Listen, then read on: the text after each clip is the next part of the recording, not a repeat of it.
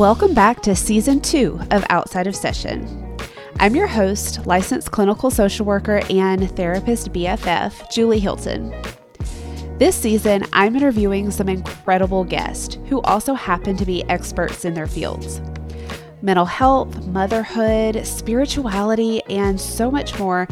I can't wait for their stories to be told. These are all the conversations I'm having outside of session.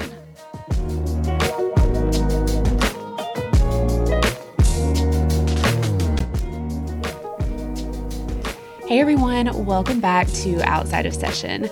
For this week's episode, I sat down with Chandler Dunham, who is a licensed master social worker here in the Atlanta area who works at Whole Heart Psychotherapy Group. And she specializes in eating disorders. So today we're going to have a conversation all about body love, your relationship with your body. She just specializes in working with people and helping heal their relationship with food and with their body. So I'm really excited about today's episode. Chandler also specializes in trauma with eating disorders and also uses mindfulness brain spotting, which is a really interesting type of therapy. And she also helps develop self-compassion and cultivate self-compassion for adults and adolescents. She also recently, literally within the last couple of weeks, self-published a body image workbook, which I will be linking in the show notes as well, obviously ways to contact her. But make sure you check out her body image workbook, which is called Reclaiming Your Reflection, which I just love so much. So I hope you enjoy today's episode. Let's dive into our conversation with Chandler.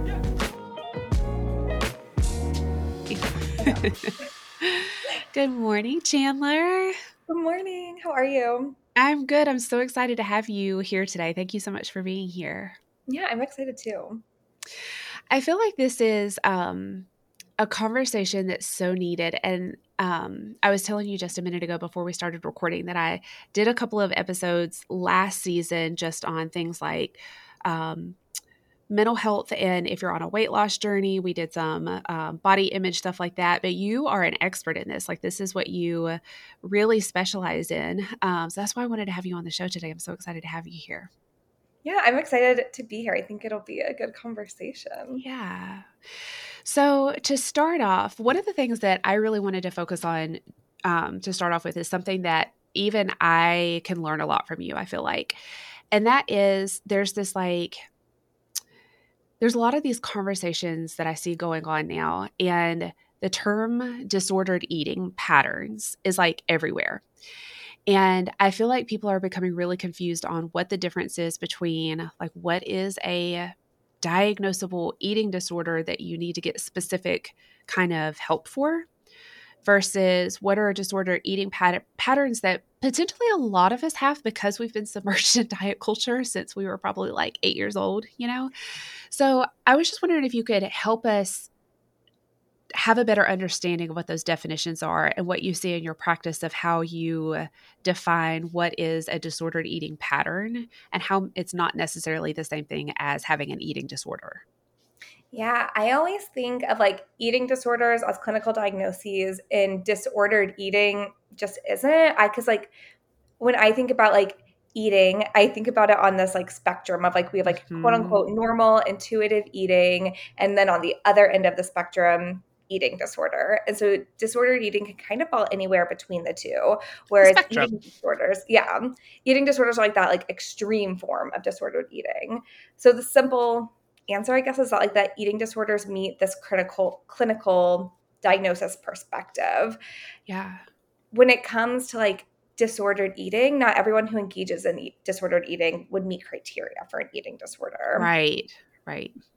But we see so often like disordered eating behaviors can be triggers for eating disorders. And so people who might have distorted body image or who have like a body shape or weight that's used as a primary measure of self-worth, or who have strict rules around food or exercise, or they restrict a lot of foods or different food groups, or they use really unhealthy weight control behaviors like skipping meals or fasting or using laxative pills or diet pills. vomiting after eating, people who kind of engage in like extreme like gym bro culture, like using steroids and all the things there. If we see a lot of fluctuations in weight, like that can even be signs of disordered eating, potentially eating disorder. People who feel out of control when eating might be struggling with some kind of disordered eating for comfort rather than for hunger, eating large quantities of food late at night. Like there's so many little things that could show up when we think of disordered eating. Like I always think it's like curious to get mindful of like, how does this impact my social life? How does this impact my day to day? Because I think that kind of gives off like warning signs, like maybe something is not quote unquote normal, intuitive here. Yeah, I love that. I talk a lot about how so many things are a spectrum. Anxiety is a spectrum. Even things like OCD can be a spectrum. It's not a thing that you either have or don't have. Yeah. And I like what you're saying, because on one extreme end, you have people that have an eating disorder that require not just like therapy and psychological interventions, but also medical interventions as well, right? Like you start to see how it affects your, I don't know, you can speak to this more than I can, but like blood work and things like that, Yeah, right? like your cardiovascular health, GI, Yes. all the things. And then on the other end of the spectrum, you probably have people that yo-yo diet a lot. Yeah. Which, like, to the yo-yo dieting, like, we can even look at that through, like, a disordered eating lens, because essentially that's a binge restrict cycle, right? Like, we're restricting foods, we're cutting food groups out, and then all of a sudden it's like, F it, I'm just gonna eat it all. Like, diet starts again Monday. Like, and we get stuck in this cycle, which, like, can also have negative psychological and health implications. Like, both of those things can be really harmful to self-worth and to, like, our physical well-being. Yeah, absolutely. So, we hadn't really talked about this question before, so I hope it's okay to ask it kind of like Yeah. off the cuff. But what are your thoughts on someone who um, wants to lose some weight? Maybe for health reasons. Like, do you think that the motivation behind it makes a difference? Like, what would you say to someone that says, I want to love myself really, really well, but I also want to lose 10 pounds, 20 pounds, something like that? How do you approach that? I think, like, I always get really curious, like, the intention, like, why do you need to lose 10, 20 pounds? Like, what's going on here that, like, where weight loss feels really important? How is, like, the weight that you have right now, like, negatively impacting you? I think what is so hard is, like, society speaking, like, we experience so much fat phobia in our society. We are Yeah. swimming in diet culture constantly. And so there can be a lot of just like harsh feedback, like whether it's like direct feedback or just like things that like we experience like in a passive level about body. So I always get really, really curious the why there. I don't Yeah. like inherently think that like all weight loss is like terrible, but I do think like if that is something that people are pursuing, like being able to do it in a safe way, in a way that's still honoring all of your body's needs, and in a way that's like lifestyle, like appropriate, question mark. Like it's just like I don't think it has to be like all weight loss is bad, just like all eating disorders are bad. Like I think again there's a spectrum there of like some people do want to lose weight, but how can we do it in a way that's like safe, that can be long term, and that's honoring your body, and that's not rooted in shame. Yeah, I feel like that's such a hard question to answer. Yeah. It really, really is, because there's so many different factors. There's motivation, there's mindset that goes into it. There's how do you even recognize if it's coming from a place of shame or not? Because I think a lot of us, like, shame can also be almost like sugar coated as self love, Mm, right? yeah. Like, especially diet culture now has been rebranded to wellness culture. Yep. Yasha's It's ear, like, she's I'm nodding just her taking head care like of myself. It's like, yeah. yeah, it's about making sure we use food for fuel and things that sound so much more healthy, but it's just like, no, at the end of the day, you're trying to be skinny, you're trying to be thin. Like, thin is still the goal, Yeah. right? Yeah. Which is like its own eating disorder. Like orthorexia, like the overvalue of Yes. health, like is an eating disorder. And so like, is food and body taking up so much brain space that like other areas of our life are missing? Like, then that's no longer healthy, right? Like, I think Yeah. even with like health and wellness, like diet culture does not often mention like what all encompasses health. Is health only food and body?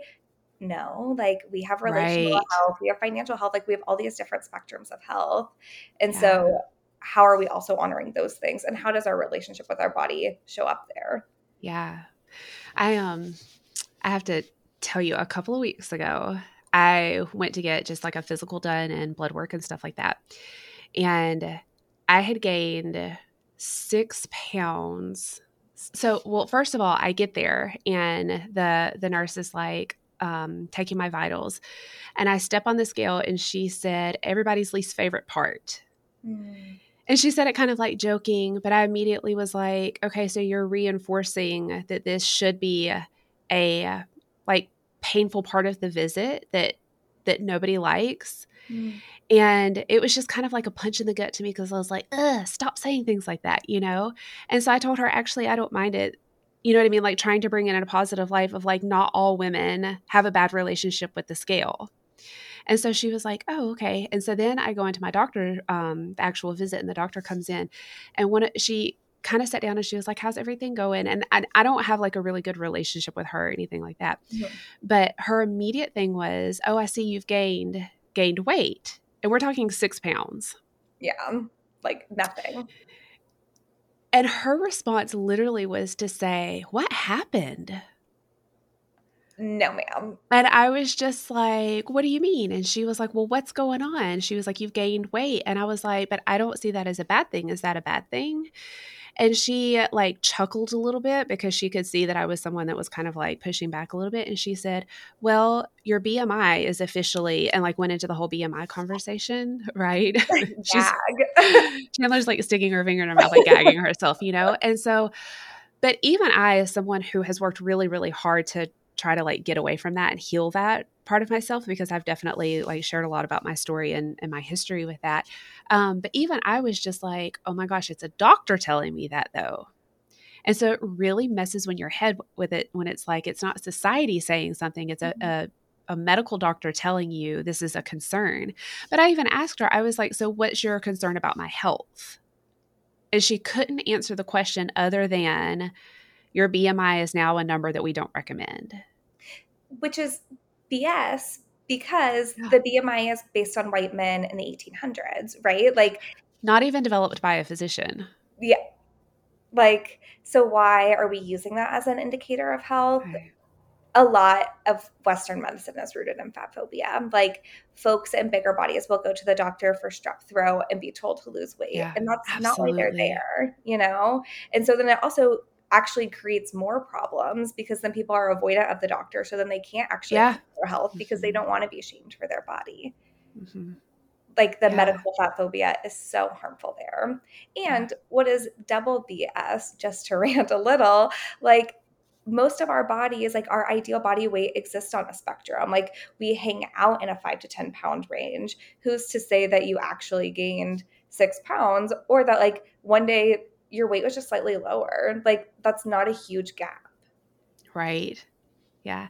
I saw this I can't even remember who it was. It was somebody on Instagram. And she promotes a lot of like body positivity. And I really related with her because she was like, y'all, I can't remember what height she was, but I like related to it because I'm 5'9". I'm built a little bit more athletic. And so she was saying, I think she was like 6 feet tall. She was like, if we look at dogs, she was like a German Shepherd trying to get down to a Chihuahua's weight is so ridiculous because she was like, they're two different body types. And so, like, there is no room for individuality Yeah. in diet culture. Like, there's just like numbers. There's numbers and there's like very specific like ideals. Like, I, with a lot of Mhm. my clients, talk about cake flavors, and everyone always looks really confused when I say this, but I'm like, what's your favorite kind of cake? Like, for you, like, what's your favorite kind of cake? I think I'm going to go with like a funfetti. Okay, if someone told you like I don't really like funfetti, like my favorite is carrot cake, would you start like adding carrots to your recipe whenever you made funfetti cake for your birthday? No. Yeah, but like we see in diet culture, like this body is the right body, and we're so quick Mm, to try to change ourselves, like to try to change our recipe to like get to be the right thing, to be more palatable for others. yeah. And like that just ends us feel leaves us feeling inauthentic, leaves us feeling horrible because like we're no Yeah. longer ourselves and we're neglecting like our own needs and adding things to ourselves that just don't feel right. Yeah. I love that. I love the cake metaphor. Yeah. I'm a big baker, and so I felt like it just made sense in my brain. So at this point, like working with your clients, what do you think is the biggest negative influence on body image? Like what do you see come up a lot with your clients?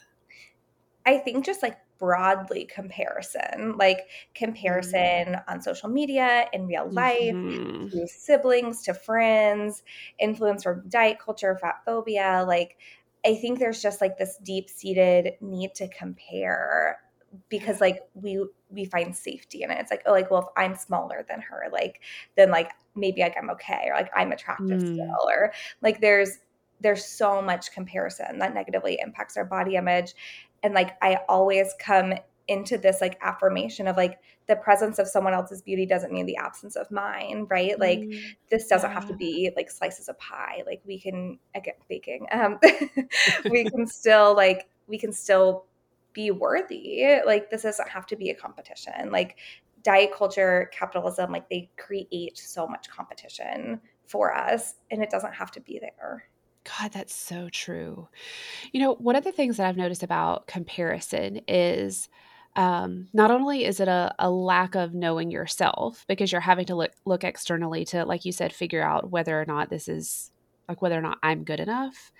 Um, but I also feel like people in general are so black and white thinking. Like that's something that a lot of people struggle with, right? And one of the reasons why I think that is because when you try to learn to live in like this gray area, you have to stop comparing yourself Mm-hmm. because there isn't a good or a bad, a right or a wrong, a black or a white. It's very much just like being and existing in that space. And we don't do well with that. And I think that, like, even as kids, like, we're set up to fail with that because I am very much against grades Okay. in I school feel growing you. up because I feel like that's our first taste of comparison and measuring yourself and measuring your worth and you're good enough, right? Like you either get an A, B, or a C, and then you look at all your friends to say, is that normal to have gotten a C on this test? Well, if everybody else got an A, then I must be the problem. And the same thing like with attendance, like taking attendance as a kid, like you're rewarded for perfect attendance, like we're given all these messages at a very young age of what makes us good and what makes us bad. Mm. And especially for women, like I think we start to blend those message ins. Like I think I read one time, and maybe you know more about this, but that girls' self esteem start to drop at age 8. Have you ever Yeah. heard that before? Is that Yeah. what it is? It is 8, yeah. It's yeah. Eh, Well, and, like you got No, no, it. no. Go ahead. Go ahead. Like, with, like, the guilt and shame components, like, we see it come up even with, like, food because, like, someone will get lunch with a friend and, like, we'll order a sandwich, they'll order a salad, and all of a sudden, like, we feel guilty because, like, we ordered the quote unquote "bad food" because we have all these food rules caused by diet culture, and it's like, "Oh my gosh, I Yes. should have gotten a salad." You know what I mean? Like, we then even spiral there, and it's like, well, of course she's, like, happier or prettier or whatever, like, she got the salad, and it's like, "Whoa," like, where did all that, like, morality come from? Like, a Yeah. sandwich is just a sandwich, which could be a balanced meal, you know? Absolutely. Right. Yeah. Yeah. So so you think social media, obviously I think this is like a no-brainer. But diet culture even in like the 90s, before social media was a thing, it was the magazines at the rack at the Mhm. grocery store, right? Telling our moms how to lose 10 pounds before the holidays. So there's always been an image that's projected. And I always say diet culture does not make money if you are happy with yourself. So they are Mhm. not trying to make you be happy with yourself because they don't make any money then. Yeah. They are feeding off of you. They need you to be unhappy with your body. So, which is such a like a, you know what I mean? Like they're packaging it as we can help you love yourself, but they are counting on you not being happy. Well, and they're counting on their diets failing because Oh if the yeah, product absolutely. worked, you wouldn't keep coming back to it, right? Like, Mhm. but the product doesn't work. So you have to keep coming back to diet culture. So you have to keep Yeah. feeding yourself. It's like this cyclical cycle, so rooted in capitalism. Oh yeah, absolutely. Yeah. Yeah. So, what do we do about it? What do we as women, especially, like, how do we fight against this and work to heal ourselves? Like, what do we do about it, Chandler? I think there's like kind of a couple different spaces to explore there. Like if we are like looking like purely at like food, like I like really love concepts of intuitive eating. Like intuitive eating is so rooted in like eating what you like need and what you want. It's so rooted in building body trust. And I think building Mm, body trust is so scary. Like back to like that comparison idea of like we have to trust ourselves. Like we like can't use yeah. other people as a barometer because now we're going to listen to our body and honor our body's cues. And this always feels so daunting to people when I'm talking to them about it. And like, I always like to point out, like, we do that a lot of the time. Like, whenever you have to go to the bathroom, like, you go, like your body Mm, tells you when you go for the most part. I'm I sure, like that.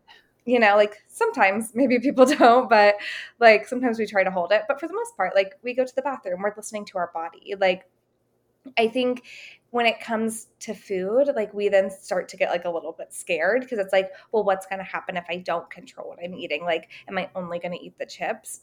But that often Oh. doesn't happen, like at the beginning of intuitive eating, like you might find yourself like reaching for like the fun foods that had been restricted before, which is super normal. But Mhm. then like it levels out, like chips just become another food. Like chips are equal to carrots. It doesn't matter. Whichever one sounds good in the moment you can have. And so there's so much more freedom with food and body there. Yeah. I want to hear so much more about that. So, what I'm hearing you say is that, especially in your work with your clients, building trust with yourself is probably like one of the foundations that you work on. Can Yeah. you speak a little bit more about that? About that, what that looks like in therapy? Yeah. I think it kind of depends on like where a client is coming to me from. Because if I'm working with someone like with a diagnosed eating disorder, we typically have some like medical components going on that like Mhm. we also have to address. Like if someone is in recovery from an eating disorder, weight restoration might be a part of that journey. Yeah, And so yeah. working with a dietitian, working with a physician to make sure like we're getting weight back up to like a healthy spot, Right. to where then we can really start doing some more of that like body trust work. I think what's so hard too is so many women have trained their body to like need less fuel. So hunger cues are Mm, actually quite off. Whenever like weight restoration has happened, like we have to make sure we're eating enough food because like I said, like so many women like are under eating often. I don't know about like people in your parents' generation. My mom often describes herself as like, I just eat like a bird. And it's like, no, you've trained yourself to undereat. Like you actually need to eat more. the Um, almond mom. yeah. And so we have done such a disservice to women because that undereating does have other health impacts. Like, actually, undereating has so much more negative health implications than Mm. overeating. And we hear from a medical perspective how much people need to lose weight, when in reality, like, the undereating is so harmful. And so I think I always start with eating enough. Like, can we Mm. make sure we're eating enough in a day? And then from there, like, can we make sure we're getting enough of each food group? I always recommend working with a dietitian here. I think that they are so great at providing this education, especially one who is certified in intuitive eating, someone who Yeah. is health at every size aligned. Yes. I just think that those two aspects make working with a dietitian so much safer. Can you explain really quickly what health at every size is? Because I think a lot of people have never heard of that. Yes, health at every size or HAES is something that like you might see as you're starting an intuitive eating journey, starting looking at like disordered eating things. It's a newer movement. I want Mhm. to say it popped up in like the 2010s, but I could be totally making that up. But it's really this idea that people in all bodies deserve healthcare and deserve to be treated with respect in healthcare settings. Mhm. And so we are acknowledging like ways that bodies are healthy, ways that like we can provide quality care, and like ways that like we can take care of our health from like multiple sizes. Like there's Yes. not just one definition of health. Yeah, and I think there's not that I know of, there's no kind of like certification to show. It's kind of like if you are like for a therapist, if you're queer affirming, Mhm. you don't have to do anything. You just have to make sure like that's just a platform that you stand on, that if you're queer, you're safe with me. Yeah. And I think it's the same thing with HAES. Like if you're in especially a bigger body and you have faced discrimination from a medical provider, even like my doctor last week, Yeah. you can you can ask and screen for, are you how would you phrase it, like a HAES He's affirming. aligned. Yeah, he's HAES aligned. aligned, that's a good word for it. And if doctors say I don't know what that means Probably not. they're not. They probably haven't done that kind of research, but it's a way of letting people know that I'm not going to assume that you're unhealthy if you come to me for care in a bigger body. Yeah. And I'm going to listen to whatever concern you're bringing in and not Mhm. automatically blame it on your weight, you know? Yes. Yeah.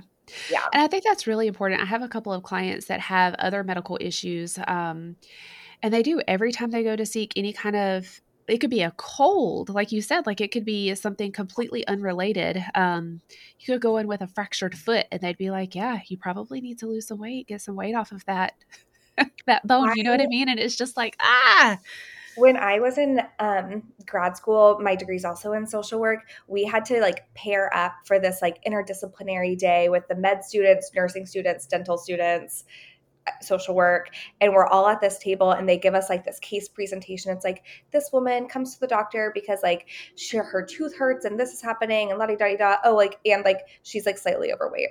And immediately every medical professional at the table is like, oh, like she just needs to lose weight. And I was like, no, absolutely. Like she's here for a toothache. Like, can we address her toothache? Like, can we hear what she's here for? It is wild how like ingrained it yeah, is in med yeah.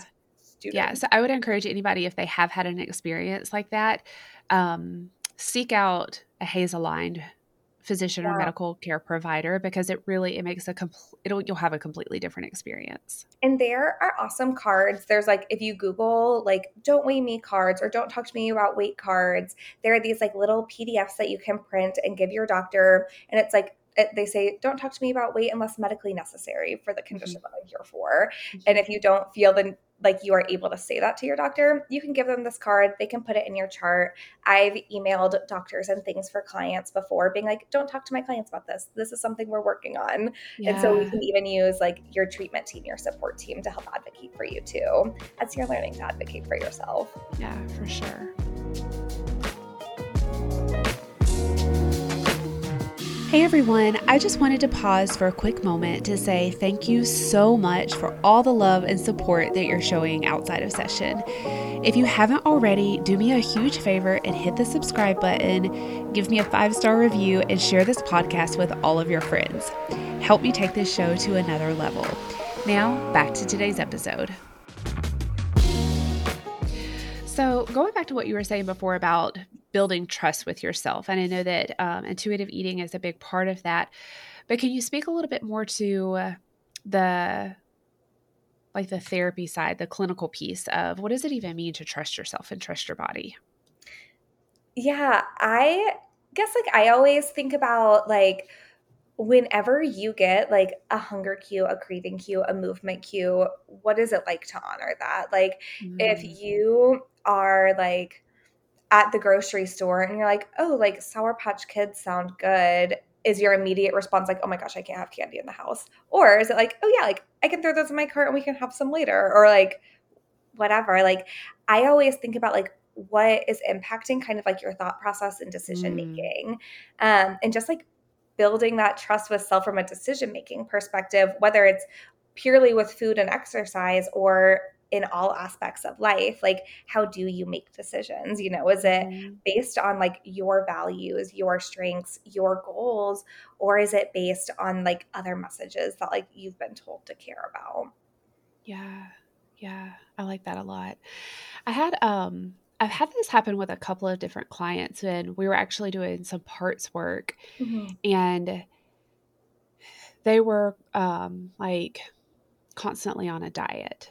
And Mm. they would beat themselves up, and they were stuck in that cycle of um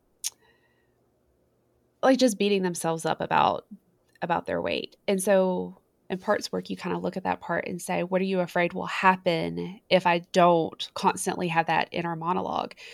And they would always say, like it's happened a couple of different times where they would say, they would learn that if I don't beat myself up about it, then I think I won't care about this anymore. Mhm. And so there was this fear of I'll just go off the rails and I won't take care of myself at all. And like you were saying before, like obviously that is so rooted in shame and fat phobia and all of those things. But we also got to a place of asking ourselves, do you think that being on a diet is the only thing that causes you to care about your health? Is that the only reason? Is the only part of you that cares about your health is the one that wants you to be on a diet? So if you weren't on this diet and you didn't have this negative inner monologue all the time, do you think that you just all of a sudden would stop caring about your body? And it was a moment of a real realization of they were like, no, I Yeah. wouldn't care about my body any less and my health and taking care of it and good movement and listening to those cues like you're saying. I wouldn't all of a sudden throw all of that out of the window if I learned to be kind to myself. I would still very much want to take care of my body, probably for better reasons like longevity and for like Just feeling aut- good. just feeling good, but movement when we're 80 years old, you know what I mean? And that was a really big breakthrough for them that for so long they had convinced themselves that the only way that they would stay interested in caring about their health is if they came from a place of shame and beating themselves up. Mhm.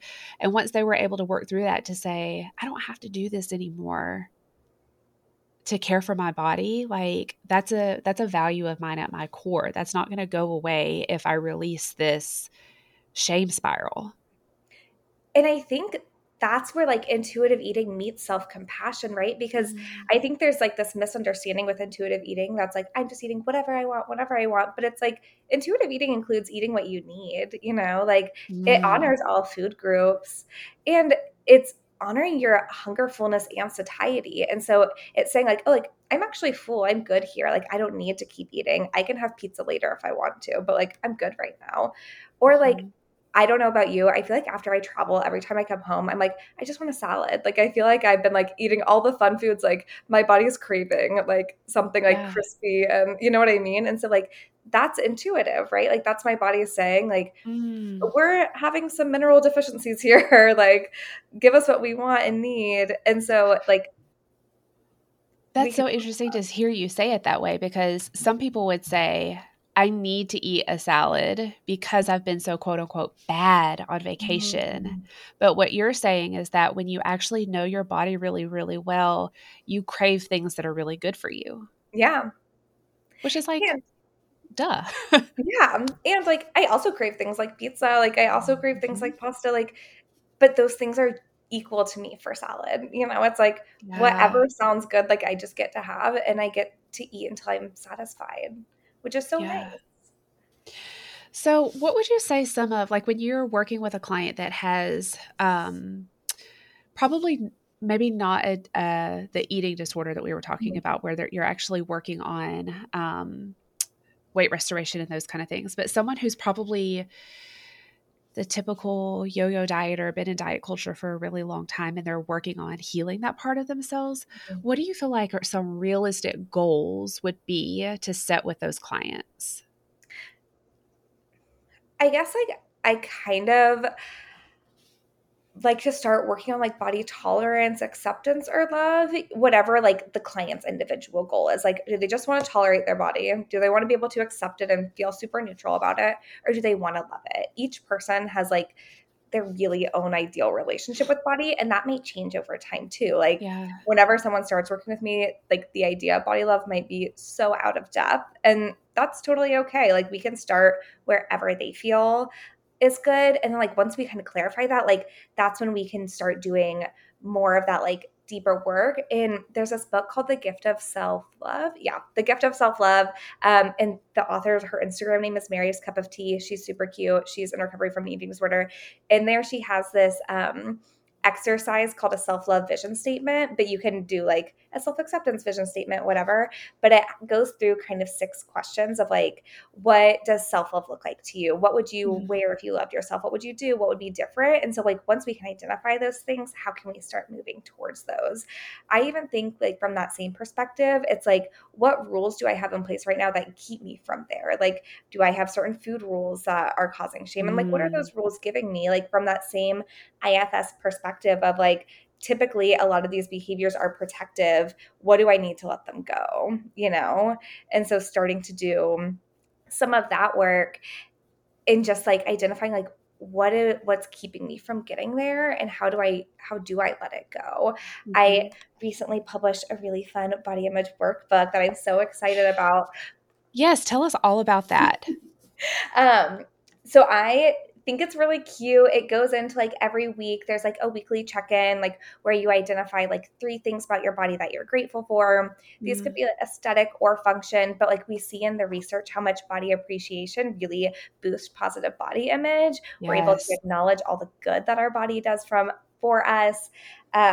In the weekly check-ins, like there's ask for like how you can celebrate your body this week, how you can be kind to your body this week. I lead a teen body image group, and those are always 2 of our checkout questions are what's something you're grateful for about your body and how can you be kind to your body this week? And answers are always so vast. It's like, oh, like the weather is so nice outside. Like I'm going to like make sure like I spend some time outside this week, or like I like really just like want to do a face mask and lay on the couch. Like that feels like very kind to my body this week. And so Yeah. it's giving these teens an opportunity to check in with themselves and say like, what might my body need this week? And so in this workbook, we have similar questions. And throughout this workbook, there are questions about like childhood ideas about body, current ideas about body. We explore personal values, personal strengths, how we can use those to move forward in ways that feel good and authentic. And like, where do we want to go? You know, like how can we show up for ourselves with more compassion, and how do we get there? Yeah. How do we get your workbook? Oh, it is on Amazon. It is called Reclaiming Your Reflection, a weekly workbook to heal relationship with self and body. If you search Reclaiming Your Reflection, it's the first one that will come Okay. up. I will Yeah. also make sure that we put that in the show notes because I think that Yay. that could be such a valuable tool. I'm so excited. Um, because I think that for a lot of people, if they have been stuck in this cycle of telling themselves they need to be in a smaller body, they need to lose weight, they need to be thin, like that's been the goal for so long, they're so exhausted. And especially by the time like I'm 36, by the time you get to into your 30s, you're just like, I'm ready to be done with this. Like I would love for this chatter in my head to finally go away. But the thought of sitting with someone and working on body acceptance, of being able to say, I'm just going to learn to love my body where it is and stop trying to change it for those reasons, that actually can be really scary. That's a Mm-hmm. scary thought, to shift your mindset from my body needs to change to no, actually, like my mindset needs to change towards my body, but that can be really scary. Yeah, I like love to use like kind of like acceptance and commitment therapy there from like this lens of even like thought diffusion and thought labeling. Like whenever that thought comes up of like, oh my gosh, I need to lose weight, like, is that you or is that diet culture? Like Oh, who's, that's so good. like who's saying that? And like, Mhm. because so I am engaged, I'm getting married next September. Um, Congratulations. and thank you. I feel like my whole TikTok feed has been like overhauled by like bridal weight loss and like bridal Botox and all these things. And I'm like, oh my gosh, what all do I need to do for my wedding? Like I cannot do this. Like Seriously. this feels horrible because like that's not who I am. Like that's not who I want to be. Like I have worked with so many brides and like we've talked about like body joy, like leading up to wedding and like wanting to be present Mhm. and be able to eat the cake and all the things. Like I Yeah. don't want to control my body on this journey. Like, I just want to take care of my body and celebrate my body because it's allowing me to do this super exciting thing, you know? And so I think it's just like really getting curious about like whose thoughts are these? Yeah. Like, is this coming from me? And if so, like, how come? What does that mean? But if not, like, can I dismiss that as diet culture? Can I label it Mm. as diet culture and say, like, oh, like, that's not me. That's a cloud passing by. I'm the sky. Like, we're just going to let Yeah. it go. Yeah, I love that to be able to ask yourself, like, did that really come from me? Is that really my thought? Because a lot of times it's not just diet culture. A lot of times it's our mom's voice, it's our grandmother's voice. Yeah. It's somebody in our family that made an impression on us when we were at a really, really young age. Um, and maybe they didn't even say it to us. Maybe we heard them say it to themselves. Like if Yeah. you had a mom that was constantly dieting, like you said. I used to work at an eating disorder treatment center. And one of like the program directors, I remember on my first day, she and I were talking and we were talking about like why eating disorder work. And she was like, I was at a party with my daughter and I saw some woman dab pizza grease off. And my daughter said, Mom, like, why did she do that? And I was like, I can never be that person. Like, that can't be the person Hmm. that, like, I don't want my daughter to fear pizza grease. And I was like, Hmm. like we just learn all these things from people who are Yeah. so unintending, but it is so harmful. It creates so much fear. That this is another question that we didn't talk about before, but maybe you can speak on it. How do we talk to our kids about this? I Like, what are some tips that you have about like body positivity around our children? I actually think with kids, like if we can just be super body neutral, like if Mm. your kid comes home and is like, someone told me I have big thighs on the playground, being like, yeah, like big thighs are awesome. Like you play soccer, like those like help you run. Like just like getting to be really like weight and size neutral. Because then Mhm. like if this client or this kid like is that 6 foot girl on your Instagram feed, like then she doesn't feel shame later about being in this larger body naturally, you know? Like Yeah. I think like if we can be neutral about body and like positive and complimentary as appropriate, but I think so often parents are well intending of like a kid comes home from school, they're like, someone called me fat, and like immediate, it's like, no, you're not. You're so beautiful, like la di da di da. But all that does Mm, is tell the kid that fat is not beautiful, and it that's creates fat a exactly it, bad right? word. Yeah. So fat can be a Yeah. neutral word. If fat can just be a descriptor, it's the same as having brown hair or blonde hair, right? Mhm. Then it's not scary anymore. Then it's not bad. Then it's not shameful. And with food stuff, like, can we talk about food in a way that like food does really cool things for us? There's food that fills our soul and there's food that fills our bellies. Like there's fun foods, you know, like and like can we create balance on plates? Can cookies be allowed any day? Like can we have treats at home, but can we also have like all the food groups, you know? Right. Yeah. Yeah. I love that. Because kids know when they eat too much sugar. Like kids have had an experience on Halloween where they eat 1,000 pieces of candy and their tummy hurts. And that's like where there's space for education around like, let's just remember that for next time. Like this is like a little bit too much. Like we don't want our stomachs to hurt. So like we can pause after like a couple pieces. Mm, And because mhm. it's always going to be in the pantry. Like you can always have candy. It doesn't have to be this like exciting thing. It's just candy, you know? Yeah. Yeah. I love that. Yeah. So, I guess to wrap up, I would just ask, like, what is a message that you would want to get to women who are kind of like existing in this space? Whether it's like some advice or tips, or just like, what would you want your message to be to women about this whole topic, this whole conversation? Oh, that's so broad. I I so know. many thoughts just like went through my head because I think there's like a part of me that's like, can we as like a collective get curious about like quote unquote ideal body and beauty standards? Like, can we diversify what that means? And can we explore health on multiple facets? Because I think like so often people will be like, well, like all bodies are beautiful, but like I need to be this size to be beautiful, or like I need to Mm, be this size to be yeah. accepted, right? Like there's this exception to the rule. And so like I guess like my message is like, can we develop curiosity as to like where these things are coming from?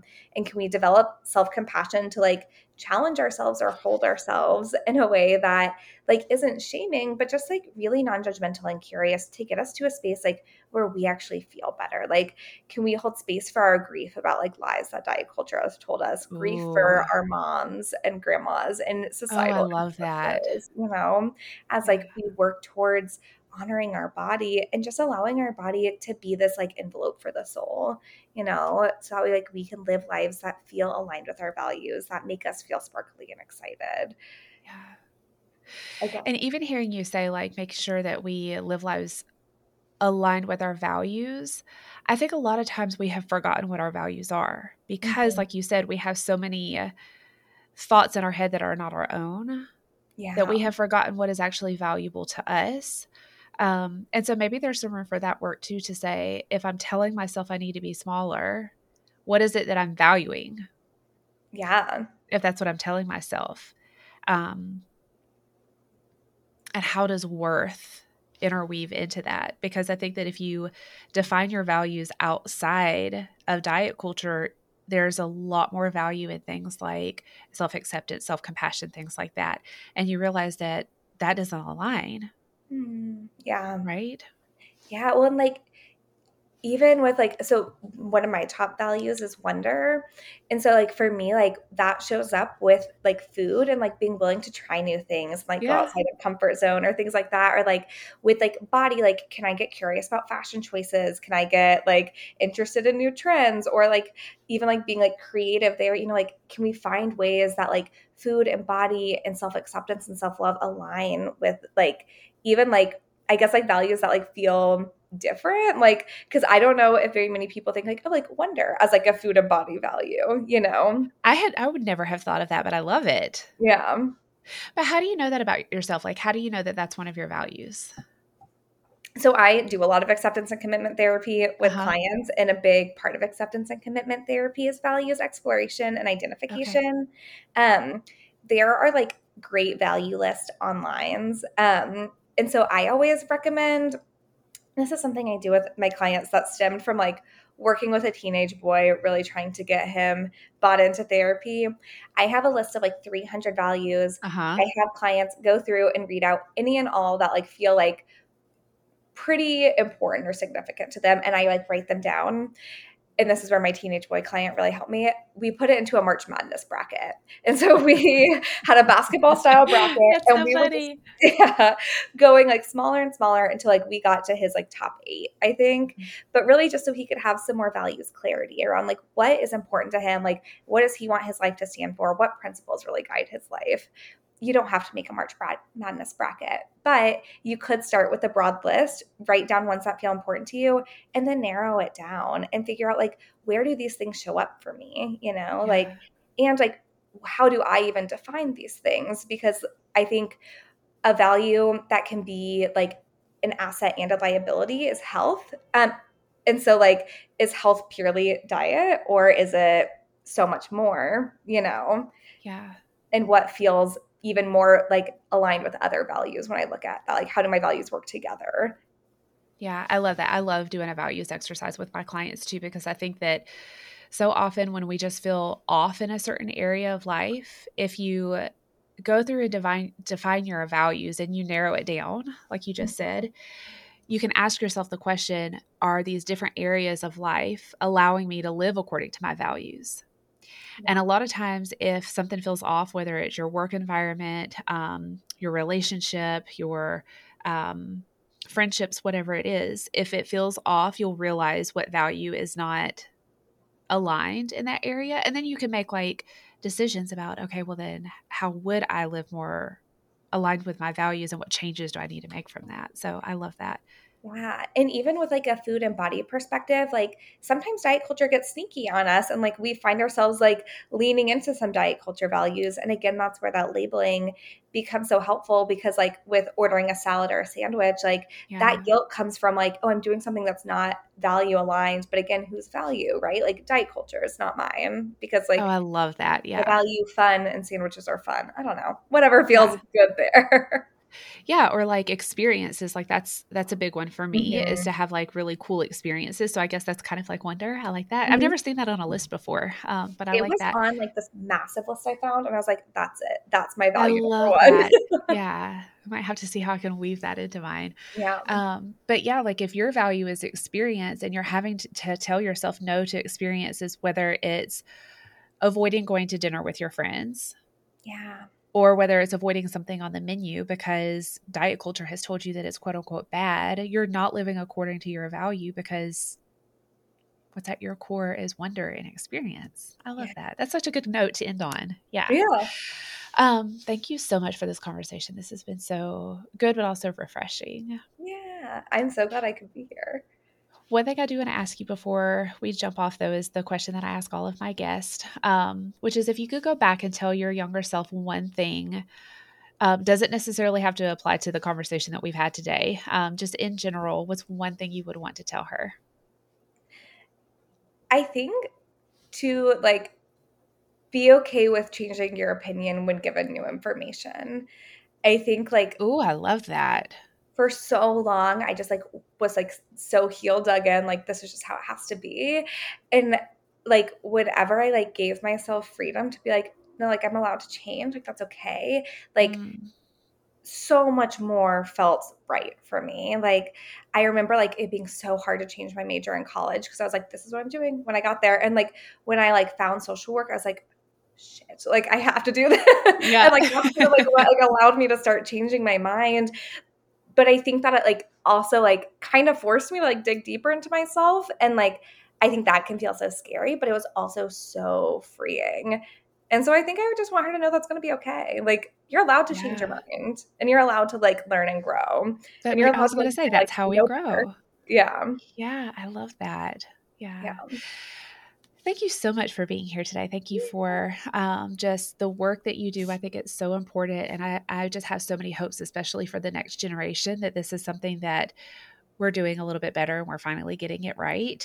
So just thank you for the work that you do and for being here today. Thank you. Thank you. I so appreciate it. I had such a good time. Yeah.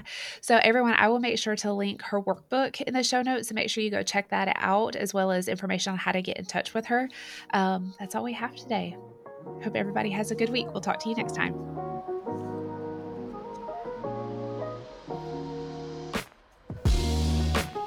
Thanks for tuning in to this episode of Outside of Session. Remember, while I am a licensed therapist, this podcast is not a substitute for individual therapy. The contents of this episode are for educational and entertainment purposes only. If you are having a mental health emergency, please dial 911 for immediate assistance or dial 988 for the Suicide and Crisis Lifeline.